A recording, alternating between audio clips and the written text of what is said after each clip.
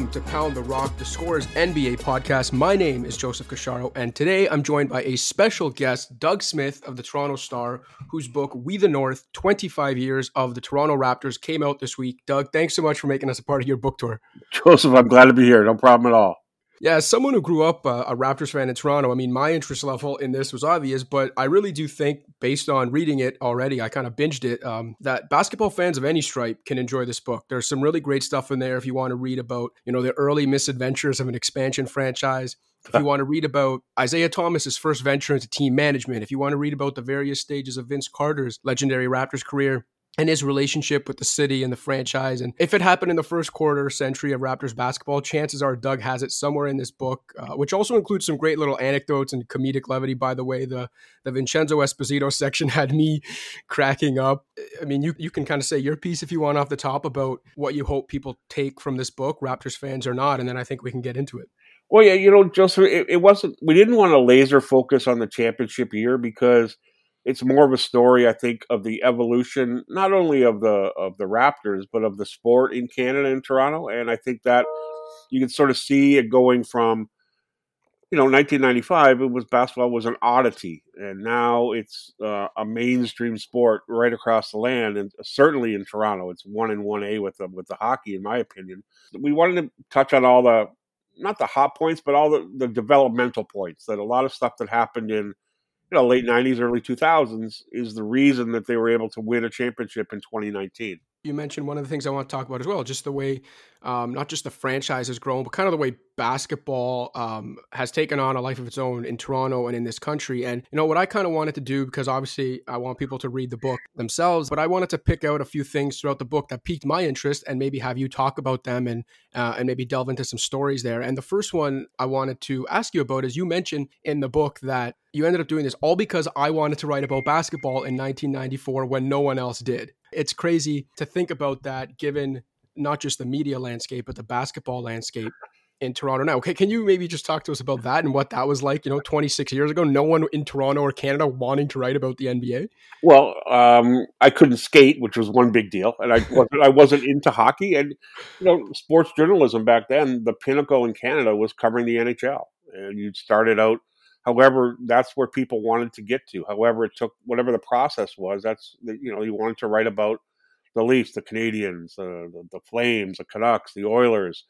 I didn't have that career path. I had done football during the Rocket Ismail era here in Toronto. I'd done the baseball during the 92 and 93 World Series wins. But basketball was something that I grew up playing it in high school and college. Grew up in the Niagara Peninsula, so the Buffalo Braves were a thing. I knew the sport a little bit. I liked it a lot. And frankly, you wanted to get in on history. It was it was the first new pro sports franchise in Canada, I guess, since the 1977 Blue Jays. And the opportunity to be part of chronicling the start of something that might be historic was pretty intriguing. But frankly, there weren't a lot of people who, in my business, who wanted to write basketball because it was new and it was not hockey. Yeah, it's crazy to think about that now, right? Because, we're sitting here in Toronto, but even no matter where you're sitting, even if it's not an NBA market, especially with the way the social media era has gone, the NBA, if you're into media and you're into building relationships with guys and digging into, really fascinating stories and drama around the scenes too, like the NBA is really king there. And yeah, it's just, could you imagine now in 2020 if, there was a writing opportunity for someone in the NBA and for them to not even have anyone else wanting to do it. It's just, it's kind of shows you a sign of the times. Well, one of the things I want to ask you about as well, because you mentioned it in that early section, and I just wanted to hear the story from you because it's not actually in the book, but you mentioned a time, I believe, in the inaugural season when the Nuggets mascot hit you in the face in the glasses with the t-shirt cannon. You can tell us that story. That was I think, there was a second or third year. We're in a preseason game in Colorado Springs. The Raptors were playing the Nuggets. It was one of those neutral site games that we all hate because nothing ever works in the arenas. Little tiny arena on the campus of the Air Force Academy, I believe, maybe 9,000 seats, and we were sitting at the top of it in the press box, not courtside. And we were typing away. It was a timeout in the third quarter, I believe, and we're sort of heads down on the computer trying to write a little bit. And all of a sudden, this thing hit me in the face, right in the corner of my glasses, broke my glasses, and it was one of those T-shirts fired out of one of those stupid T-shirt cannons by Rocky, whatever the mascot is of the Nuggets. Broke my glasses, gave me a little cut over the eye, and the thing was, the T-shirt was like a men's small with the Nuggets schedule on it, so I couldn't even use it. I want to throw it out. In fact, I think I did throw it out. But yeah, that's why mascots and I have a bit of a history, and T-shirt cannons are not a favorite thing of mine. I don't think the T-shirt cannon even exists anymore at Raptors games, but I remember growing up going to games, whenever the cannon would come out, one of the things you kind of always think about is like, oh, I wonder if that ever hit somebody in the face, what kind of damage that can do. And I guess now we know. It can be a bit of a jolt. Yeah, absolutely. It's not like getting smacked with thunder sticks, but it's not any fun. Another funny thing too from that kind of early section, you mentioned that the Raptors mascot proposed to his then girlfriend, now wife, while in full costume at a game one time. Can you give us that story? Like what went down there? It was the very first Naismith Cup in Winnipeg, and there's a connection between the Raptor and Winnipeg. And he and his then at that point girlfriend were there, and he did propose to her the day of the very first Naismith Cup in uniform, in costume, in the Winnipeg Arena. I didn't know that story until last season when I was sort of doing some research for the book, and that's pretty dedicated right there, man. I can't believe she said yes, but they're happily married 26 years later and got a bunch of kids, and everybody's cool. But yeah, that was pretty weird. I'm glad you brought up the Naismith Cup because it kind of segues to the Grizzlies and the next question I had for you, which is, and you mentioned a little bit about it in the book, and it's something that even myself, as a young fan and now someone in media, something I still don't quite understand is, can you explain to us why in those early years, why part of the expansion agreement at the time involved the Raptors and Grizzlies not being able to make top picks? And it wasn't just in that first draft, if I remember correctly. It was for the first few years because the Grizzlies, I believe, got screwed out of a potential number one pick in their second or third season because of this rule. So can you explain, not just to me, but to our listeners, why that rule was put in place as part of the expansion agreement? And the Raptors got messed up too. They actually won the lottery in their second year and had to go pick second and ended up getting Marcus Camby instead of Allen Iverson was the first pick, although there's some question whether they would have taken Iverson having already had Damon Stoudemire. But that was the league making it really, really hard for any new team to get good. And they had gone through, the Orlando Magic won a bunch of lotteries in a row as an expansion team. They got Shaq, they got Penny, I think, who they turned into, or Chris Webber, they turned into Penny, whatever the process was. I think they won the lottery two or maybe 3 years in a row. And the league was not going to have that happen again. It was not going to allow that kind of stuff to go on. And part of the agreement was, for the first 3 years, if they won the lottery, they had either Toronto or Vancouver, they had to pick second. And it was just the other owners screwing over Toronto and Vancouver and making sure that they were competitively unbalanced for the first few years at least. The same thing, they weren't allowed to spend completely to the salary cap in those first 3 years. They had to go to a percentage, so that sort of limited the kind of player they could get. Yeah, the league, they got a lot of money, 125 million, I think at that time was a lot of money for an expansion franchise. But the other limitations on it were really, really harsh too. But you want to be in a club, you got to play by the club's rules.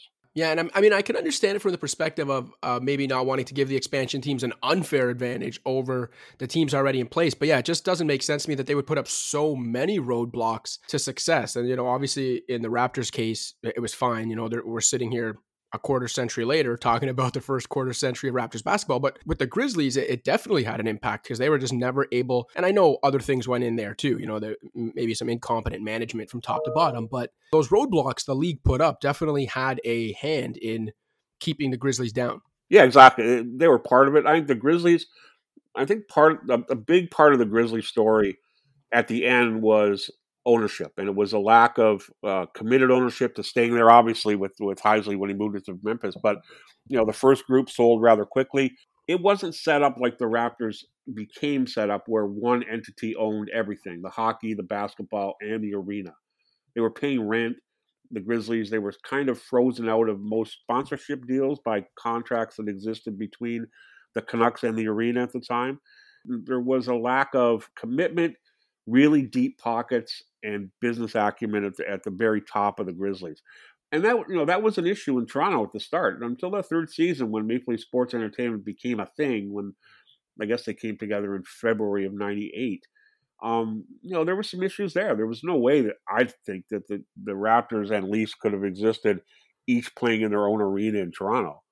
But getting everybody together in Toronto was the thing, I think, that allowed it to flourish.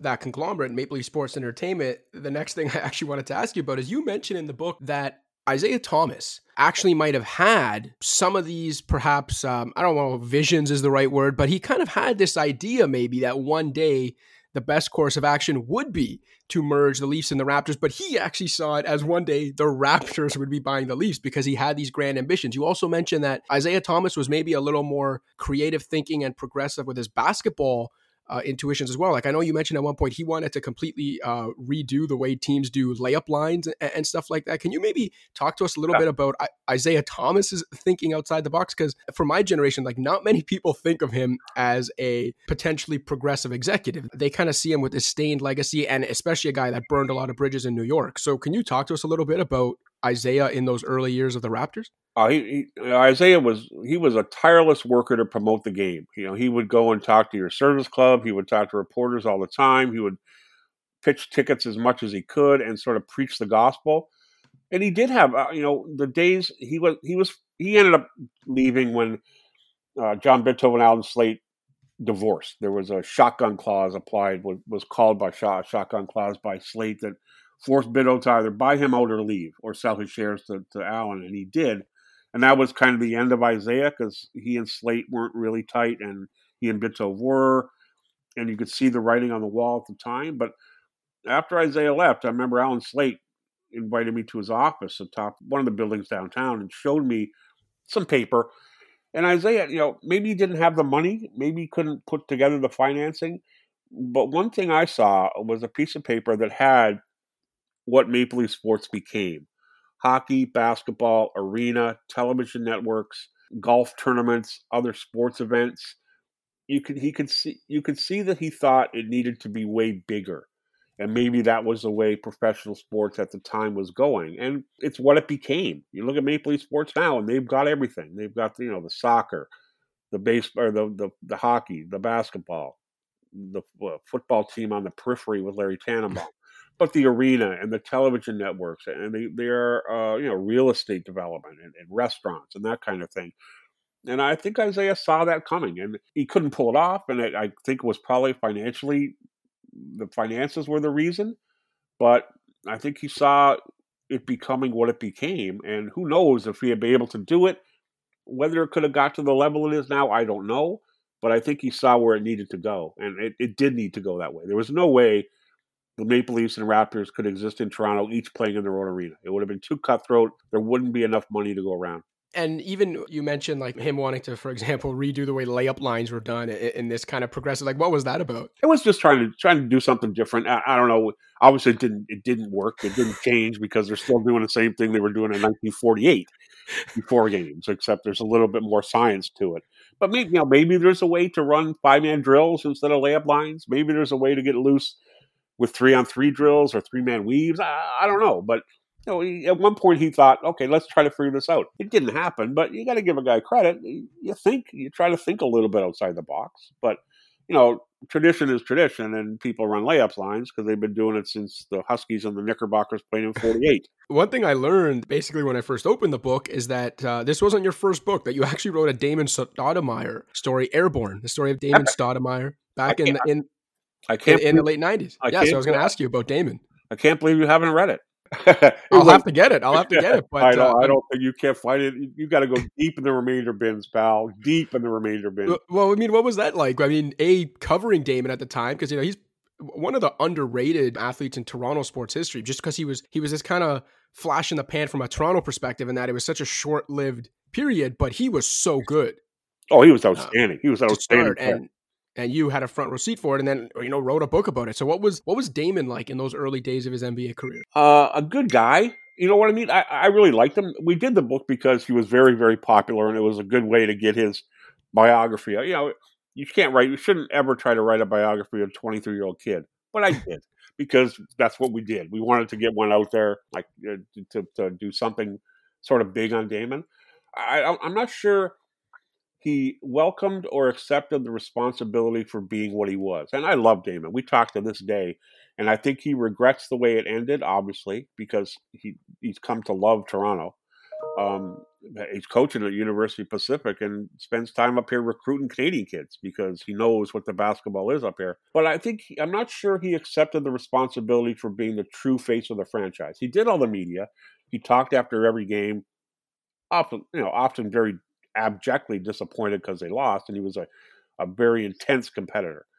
But the other stuff, I'm not sure he really liked. And, you needed somebody who embraced it a little bit more. But as a player, he was outstanding. I don't think people don't remember because it was 26 or 25 years ago. But that Rookie of the Year season, he was really, really good. They beat the 72-10 Bulls. There's a quote from Steve Kerr, who played in that game, that's something a lot. I think it's in the book that says, we just couldn't stop Damon. He was doing whatever he wanted to do, and this kid, he's legit. He's not 6 feet tall. And he was absolutely taking control of basketball at the time. Yeah, and then, basically right after the Raptors stint, when he gets traded to Portland, he ends up playing very big, meaningful playoff games and joining a contender basically immediately and being a key part of a contender. His career, I think, is, I'm not sure he's ever going to get the credit he deserves, but he was on a lot of really good teams and was a really engine driver of them. I don't think at the start that he wanted to leave Toronto. Isaiah had left, and Isaiah was his godfather, and then that was the tandem. And when Isaiah left, it was only a matter of time. And I think Damon getting traded to Portland was probably not. It turned out okay because that team was really good at the end of his time there.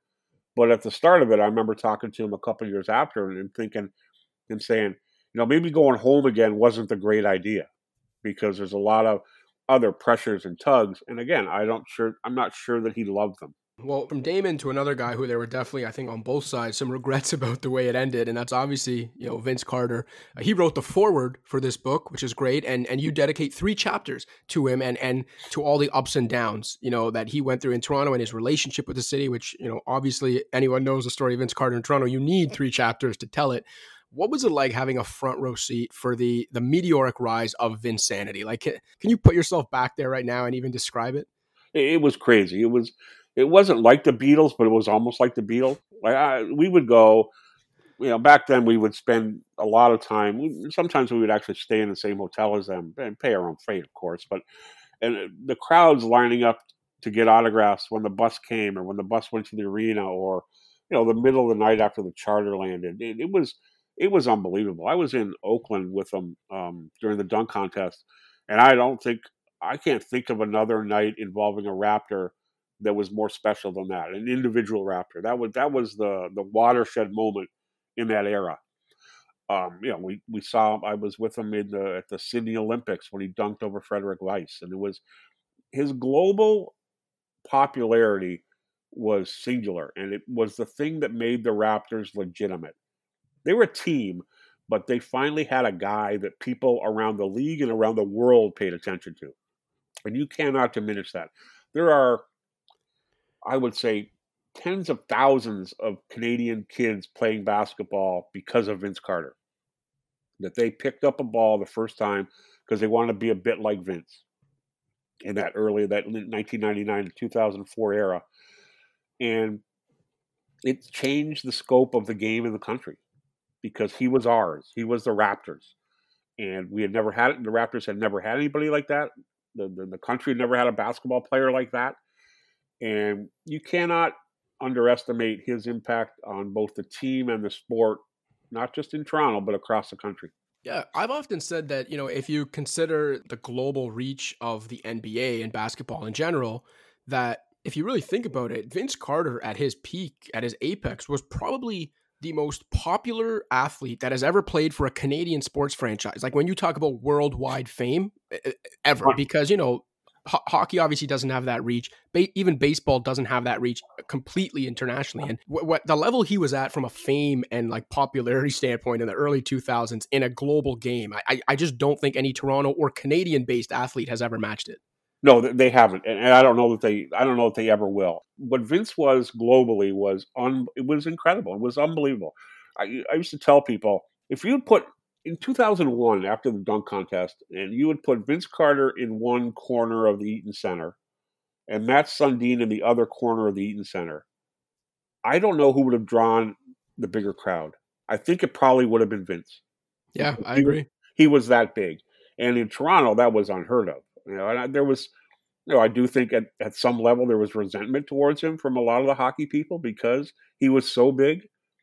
I'm not sure that I think he was a little bit at times overwhelmed by it and not really comfortable with it, but he grew to be comfortable with it. But he was though that era, those 3 years, like 2000, 2001, 2002, will never be matched in the popularity of an individual Raptor.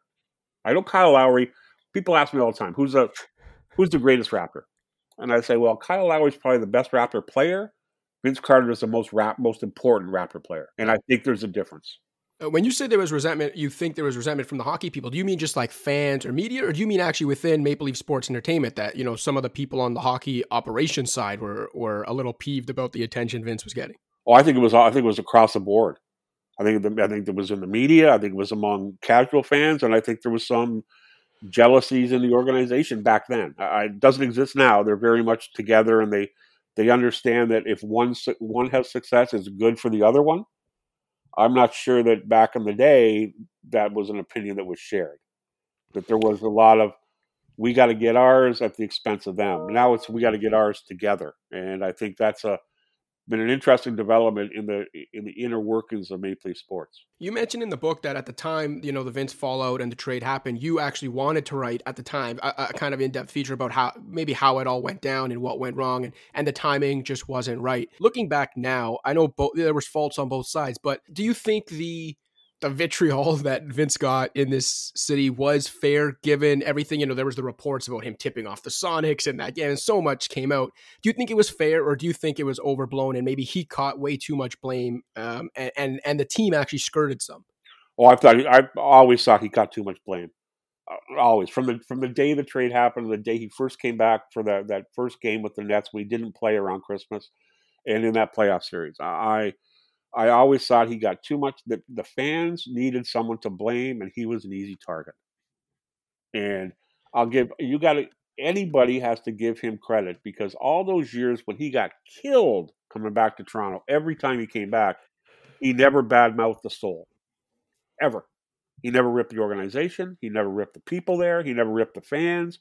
He never exploded. He went about his business complimentary to the city, complimentary to his time here, complimentary to what it allowed him to become. And I think he handled it far better than a lot of people would have. But yeah, they need the team. The trade was horrible. The return on Oh the my trade, God. the return on the trade was despicable. And I think the fans needed someone to blame. The team became very not good, and Vince was an easy target. The obvious question that's come up, and again, you've probably gotten this one a lot too, I know I have, from fans, is about now that Vince is retired, what's going to happen in terms of the Raptors retiring his jersey, and if there's ever going to be a statue, which, I think the jersey will come eventually. Do you think the Vince jersey retirement in Toronto, or jersey honoring, whatever it is, happens as soon as fans are back in the building now that he's retired? Or do you think they wait for Lowry, as some have suggested, maybe to ensure Kyle's the first guy to get that honor? I think they will do something for Vince, and I don't know whether I'm not a big guy I'm not big on jersey number retirements. I think there's other ways to honor guys, whether it's statues or like the Leafs have done with that Heroes Row or whatever they call it, the sculptures Yeah. out front.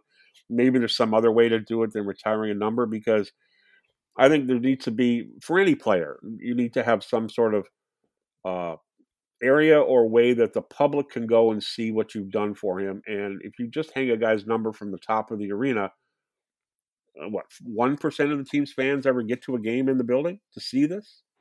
But everybody can walk around the arena.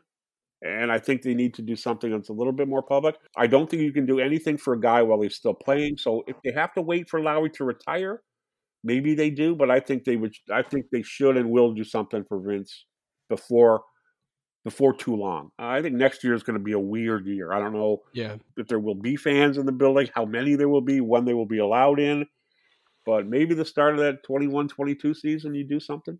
Another guy that obviously will get some sort of honoring one day is DeMar DeRozan, and that's a player that you built a really good relationship in his years here and wrote one of your most important stories. And, This section of the book was actually used as an excerpt in the Toronto Star last week. But, if any one of our listeners, again, whether you're a Raptors fan or you're listening from outside of Canada, remembers a couple of years ago when DeMar DeRozan spoke out about mental health and depression, it was Doug Smith that he opened up to. So I know you talk about it in the book. And like I said, I know there was an excerpt in the Star last week, but can you maybe just walk us through the process of getting that story out there for DeMar and how that came together?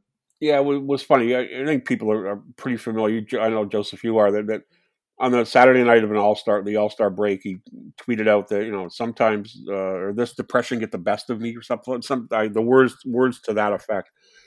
And it took a week before I could get any kind of one-on-one time with him. And when we did, we went to a back corner of the OVO Center, away from scrums in the crowd. It was a Saturday afternoon practice, and I don't think either of us knew how big the story would become, but I think he knew he needed to say something. One, to explain the tweet that everybody had seen. And I think because he and I had built a relationship built on respect and longevity, I've been around him every day of his career. And you get to know a guy and you get to respect him and appreciate what he does in his profession. And I think he has that for me, and I know I had it for him. And when the story came out, I asked him about it last year, and it's later on in the book as well, that he had no idea that it was going to get that big, but he knew he had to say it, and he felt comfortable enough saying it to me, and I was very proud of that and very happy for it. And I think it turned out to be it will be his lasting legacy to basketball, more than points, wins, games, that kind of career. That will be his legacy in the NBA. Yeah, I mean, I don't think there's any doubt about that because it was a very important moment, not just for a basketball player, but for athletes in general. And you saw that kind of it opened the door for a lot of whether it was Kevin Love in the NBA or other athletes. DeMar, I think, will go down as having opened the door and making it okay for professional athletes to talk about their mental health I hope so. I sure hope so. Yeah, and humanizing them in a big way as well. To get that story and to have DeMar open up to you like that, as you mentioned, it's about building that relationship. One thing I think you capture well in the book as well is how the media game has changed. Over your quarter century covering this team, that's something I've seen as someone who goes to the games and covers not the team. I'm usually in the visiting locker room in Toronto because I'm trying to grab quotes for stories I'm putting together about other players and teams in the NBA. But as someone who's at the arena about 41 times a year, for me coming like when I've been credentialed now about 6 or 7 years, and the one thing that I was surprised about because of what some other people had told me about building relationships in the locker room pre-game and things like that. The one thing that surprised me is I was thinking like, hey, I don't really get that because pre-game these guys aren't talking. Some of them aren't. Most of them aren't even around. There's like no accessibility here. And you address this in the book about how even maybe when you were first coming up, you were able to just say stroll into the room before a game and guys were actually around. And even if it wasn't to talk on the record about something, even if it was just shooting the shit about life, about basketball, whatever the case may be. How have you seen that change, over the years? And why do you think it is the way it is now, where really that kind of camaraderie, maybe some of the mutual respect and definitely the relationship building between the media and the players just is not what it used to be? I think, Joseph, one of the reasons is there's just so damn many of us.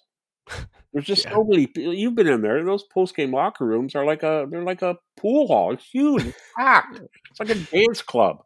There's too many of us for any player to feel comfortable talking to one guy because he can't.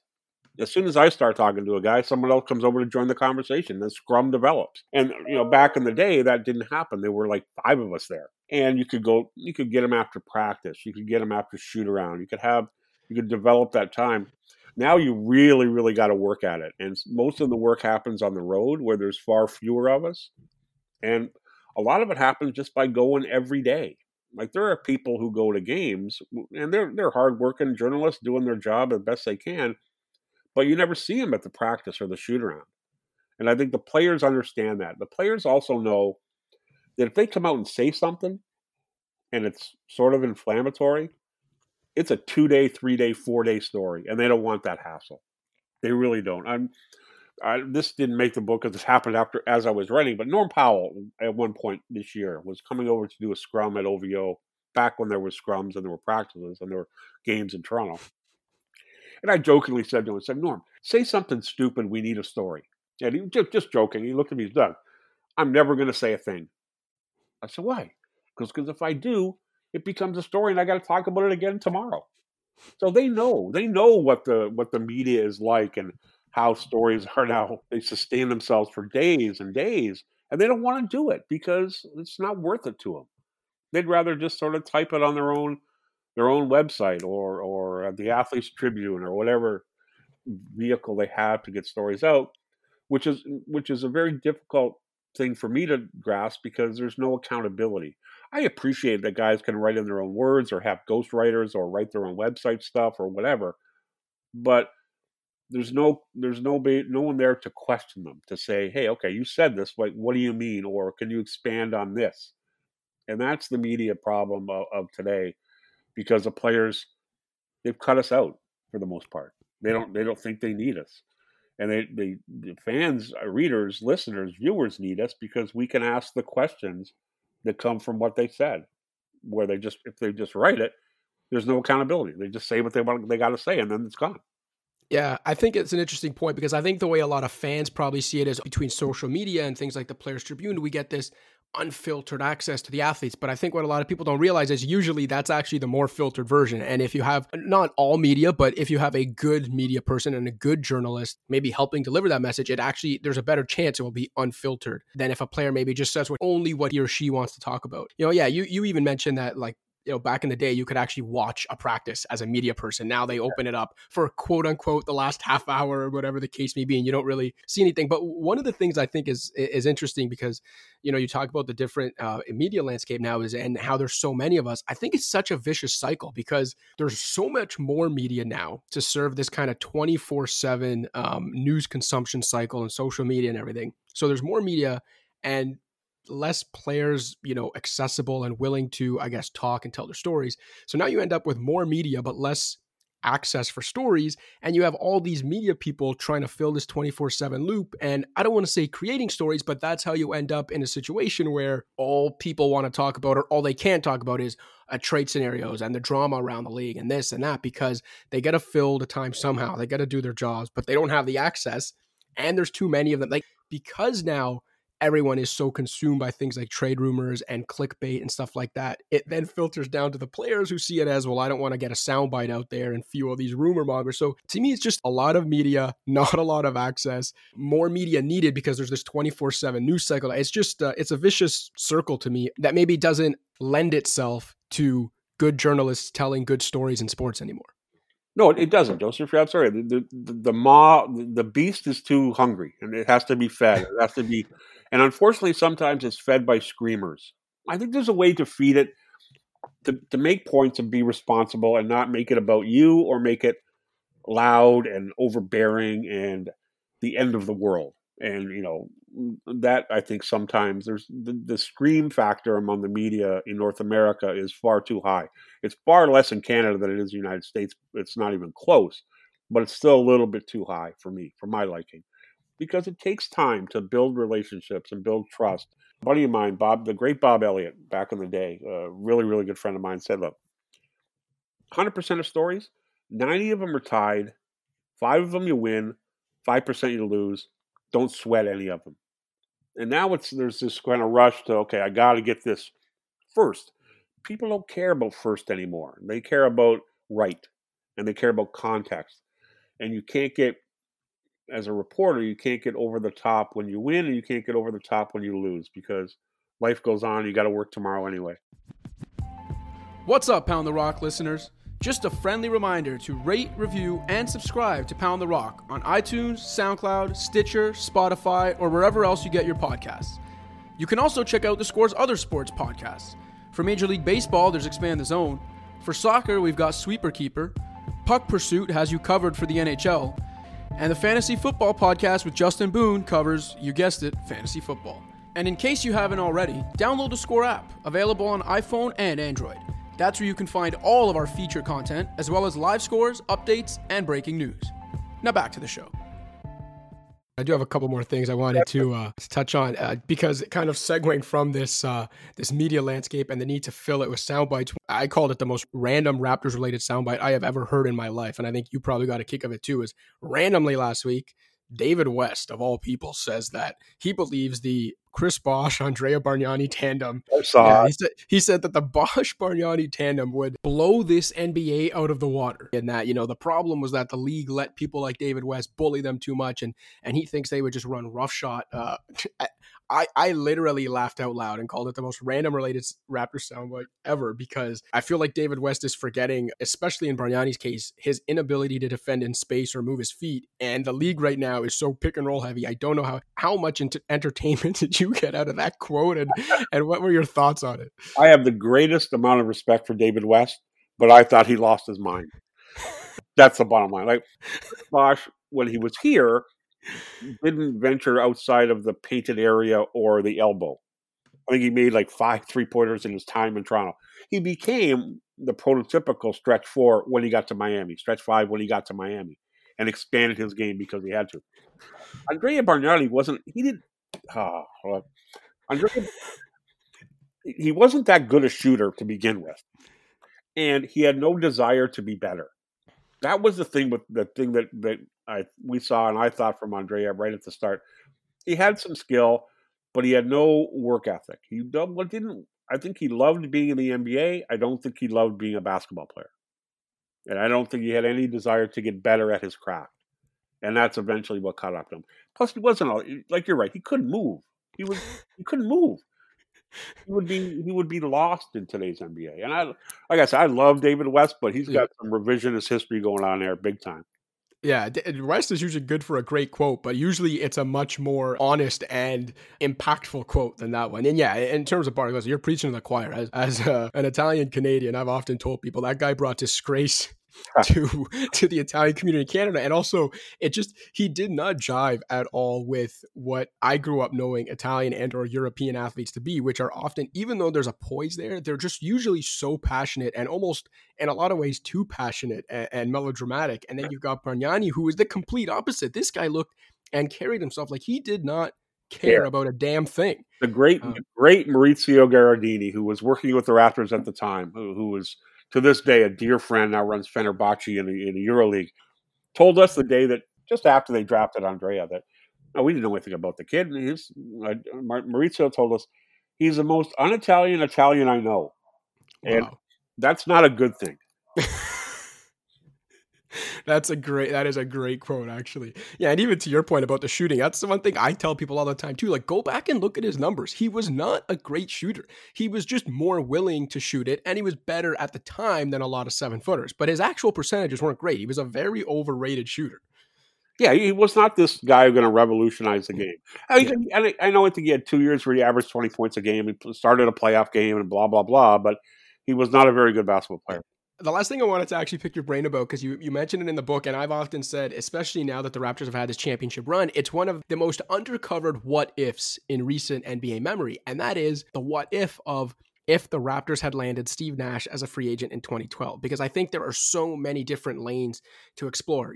Does Nash not end up in a situation where he breaks his leg in his first game with the Lakers? And is he able to extend his career far longer? Because that was the beginning of the leg issues and more hip issues, nerve damage. Obviously, if the Raptors sign Steve Nash, maybe they still go after Kyle Lowry, but certainly behind Steve Nash, even if by chance he did end up here, there's no way Kyle Lowry becomes what Kyle Lowry is now if he spends those first 2 or 3 years in Toronto backing up Steve Nash. And he probably doesn't come to begin with. And like I said, I just think it's one of the great unexplored what-ifs of recent NBA history. Oh, absolutely. There's no way they trade for Kyle Lowry if they get Steve Nash. It was one or the other. There's no question about that. But you're right. The Nash thing would have been very intriguing. I don't know that he would have been so immensely popular. I'm sure it might have turned him off a little bit, because he's another guy who doesn't like it to be about him, and it would have been about him every single day, because he was still a very, very good player. He wasn't really at the end of his career until that first game with the Lakers when he blew out his leg. And if he doesn't blow out his leg, and the Lakers with him, Dwight Howard, go on to win championships, everything changes. If he comes to Toronto and they don't get Lowry, and they don't develop the Lowry DeRozan that allows them to DeRozan Kawhi, blah, blah, blah.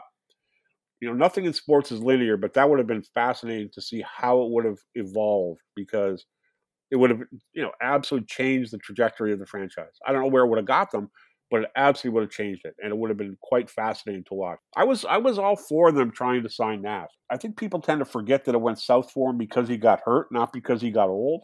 And I think he had a lot of good basketball left in him. It would have been pretty cool to see him here. Yeah, people forget that, despite the back issues throughout his career and that congenital condition he had, that for the most part, he had become a very durable, dependable player that would show up. He'd be on the court, when the ball was tipped. It's not like he was this guy that was breaking down going into that season. So it definitely would have been interesting. But there are a ton of fascinating anecdotes, stories. And like I said, you don't just have to be a Raptors fan to enjoy them. In the book Doug Smith wrote that is out now, We the North, 25 Years of the Toronto Raptors. Doug, thank you so much for taking the time to join us. Like I said, I know you're on kind of a whirlwind book tour in Canada right now, so I appreciate the time. I'm in my whirlwind book tour in the wilds of Mississauga. No, I appreciate it, Joseph. Anytime. I'm glad to be on. Take care. See you down the road somewhere, I hope. Yeah, hopefully see you at an arena sometime soon.